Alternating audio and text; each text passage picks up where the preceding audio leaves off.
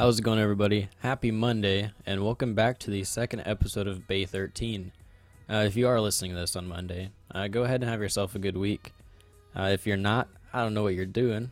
Today we're going to be talking on a few different topics, such as driving, to buying your first car, to finding your project car. But before we get started on all that, we actually have a question from a listener on the first episode. This listener wants to know a little bit more on what Bay 13 actually is. Bay 13 is a local bay at a Ford dealership. People who have worked in that bay before usually say it's an unlucky bay. The two people who were working in that bay before me lasted less than a week.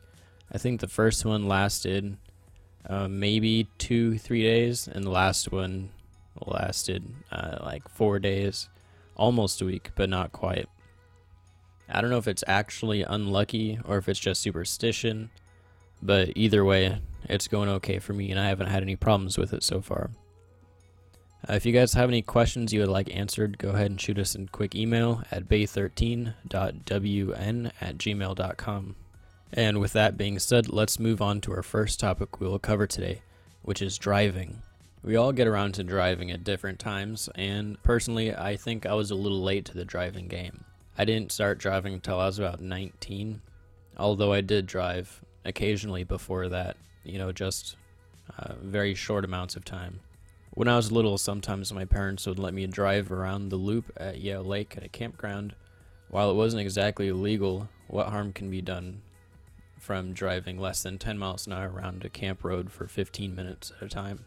Kind of after that a little bit, I would occasionally drive Alex's F-250 around the airport when we were trying to diagnose a problem.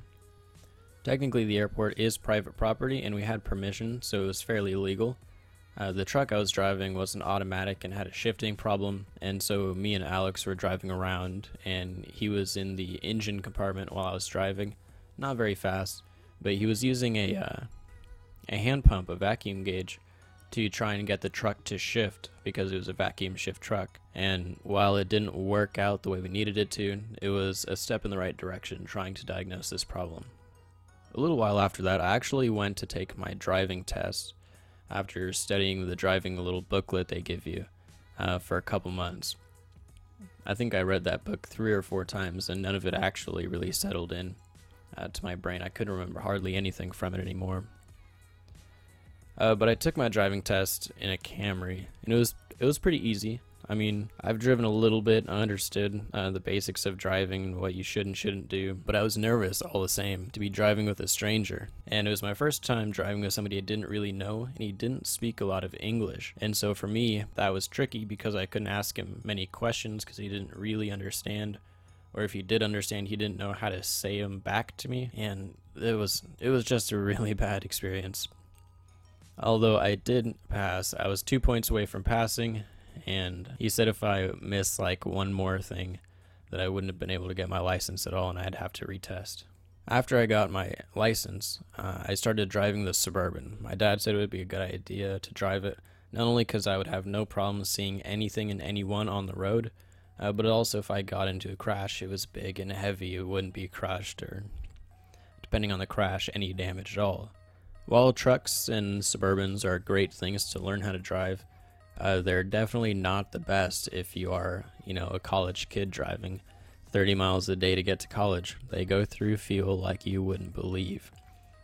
And so that made me want to start looking into buying another car, which actually brings us into our second topic, buying your first car. There's a lot of cars out there for sale, and you kind of have to be careful which one you decide to buy.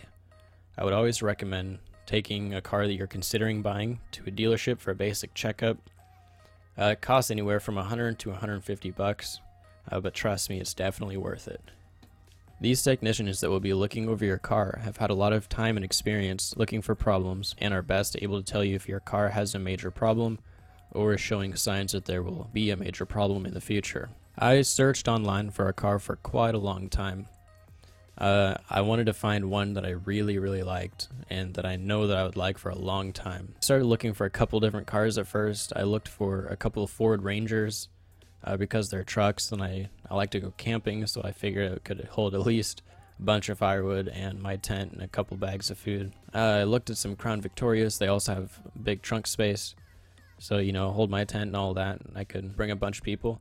And I figured that if I was driving an old police car, nobody would try and cut me off in the middle of the freeway. That was kind of my other reasoning for one of those. After searching on Craigslist for probably close to 3 or 4 months, I finally came across an ad to a car that I've never seen before. It was a 1986 Pontiac Fiero for $3,000 with 40,300 miles. And at first I'm thinking, that's really low mileage for such an old car. Why are they only asking $3,000 for it? Well, it turns out the lady who owned it, it was her father's, and her father handed it down to her. He since has passed away, and she was tired of the memory every time she'd walk into the garage. And so she asked her husband to put it up on Craigslist for sale. And that's when I came along. I think from the time I saw the Craigslist post to the time I had the keys and the title in hand and all the paperwork signed, it was about 2 weeks. I didn't take it to a shop or get it looked over because I was super excited and I wanted to drive it home. And the car being 30 years old, I figured not many people would know what to look for in a car that old or rare. Over the next couple months after I bought it, I kept finding little things wrong with it that needed to be fixed.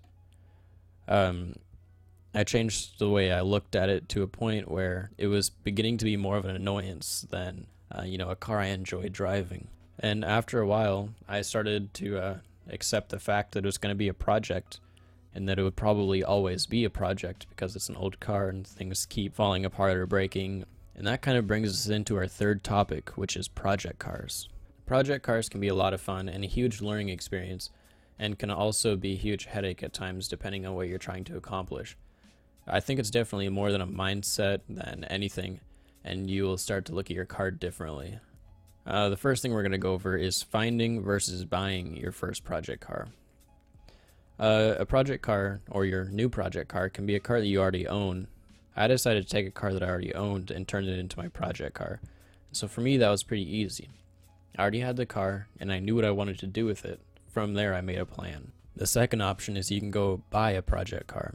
Typically, project cars, when you buy them, you're looking for potential rather than if it works right now.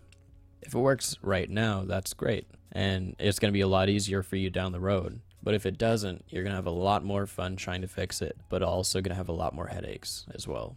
You also kind of have to understand that if you buy a car that's so strange and kind of out there, you're going to get a lot of criticism. You're going to get a lot of love from the people who really like these cars. But you're also going to get a lot of hate from people that don't understand why you like these cars, or that they don't like these cars themselves. A Fiero is kind of a car that you either love it or hate it. I love it, I really do. I think they're cool cars, and a lot of people don't really think so. There was a lot of bad hype on Fieros catching a fire back in the day when they were made, but that has since been fixed and is no longer a problem. I don't really care what other people think. I just know that it's not finished, and that when it is finished, I'm going to love it even more than I do now. If your project car runs and drives fine and all you're really doing is interior work, it can be a lot of fun, and sometimes can only take an afternoon or two, depending on what you're trying to do. In my Fiero, I had to rewire and install new speakers and a head unit. One thing I'm going to say is don't get discouraged if you're doing interior work and you break a few trim clips. I've broken way more than I can count, both at home and at the dealership. And sometimes these clips are only meant to be used once, and are usually pretty fragile. You can always buy interior trim tools at, I think Harbor Freight has them, and I know Amazon has them. I'll put a link in the description where you can purchase these tools. They do cost a little bit more than I'd like them to, but I use them all the time in Bay 13. Splicing wires, if you're not familiar, can be a pretty scary thing for some. And it's really not as hard as it looks. While you can get by with a pair of diagonal cutters and a few crimp connectors if you're careful, most people aren't that good, and I would recommend purchasing some wire strippers with a crimp section on the end. You can usually pick these up from just about anywhere for pretty cheap. If worst comes to worst, there's always YouTube tutorials that will help you out in a pinch. I know when I started, I looked at way more YouTube videos than anything else.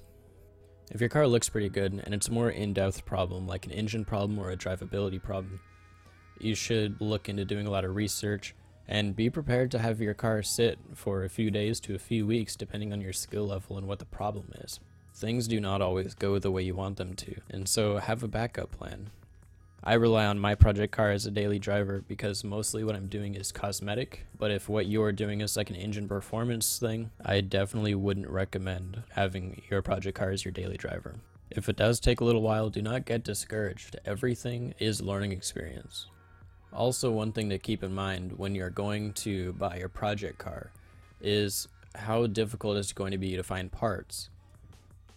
Most parts are easy to find for most vehicles until you start getting back in time.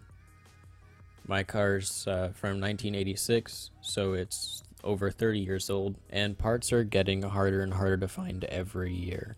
If your project car is even older than mine, like you're working on a 74 Continental, parts are going to be extremely hard to find, and you could be waiting a long time for a part that you want to show up. For Fieros, it's not actually that bad right now. The popularity of Fieros comes and goes every couple years. Sometimes they'll be really popular and other times they won't be as popular. A lot of Fieros are sold in the winter just because they're usually summer cars and they're a lot of fun to drive in the summer, and they really should be garaged in the winter. The FieroStore.com has most parts for Fieros, and I believe right now from there you're able to order a catalog with all the parts you'll need, and I think that catalog's also free.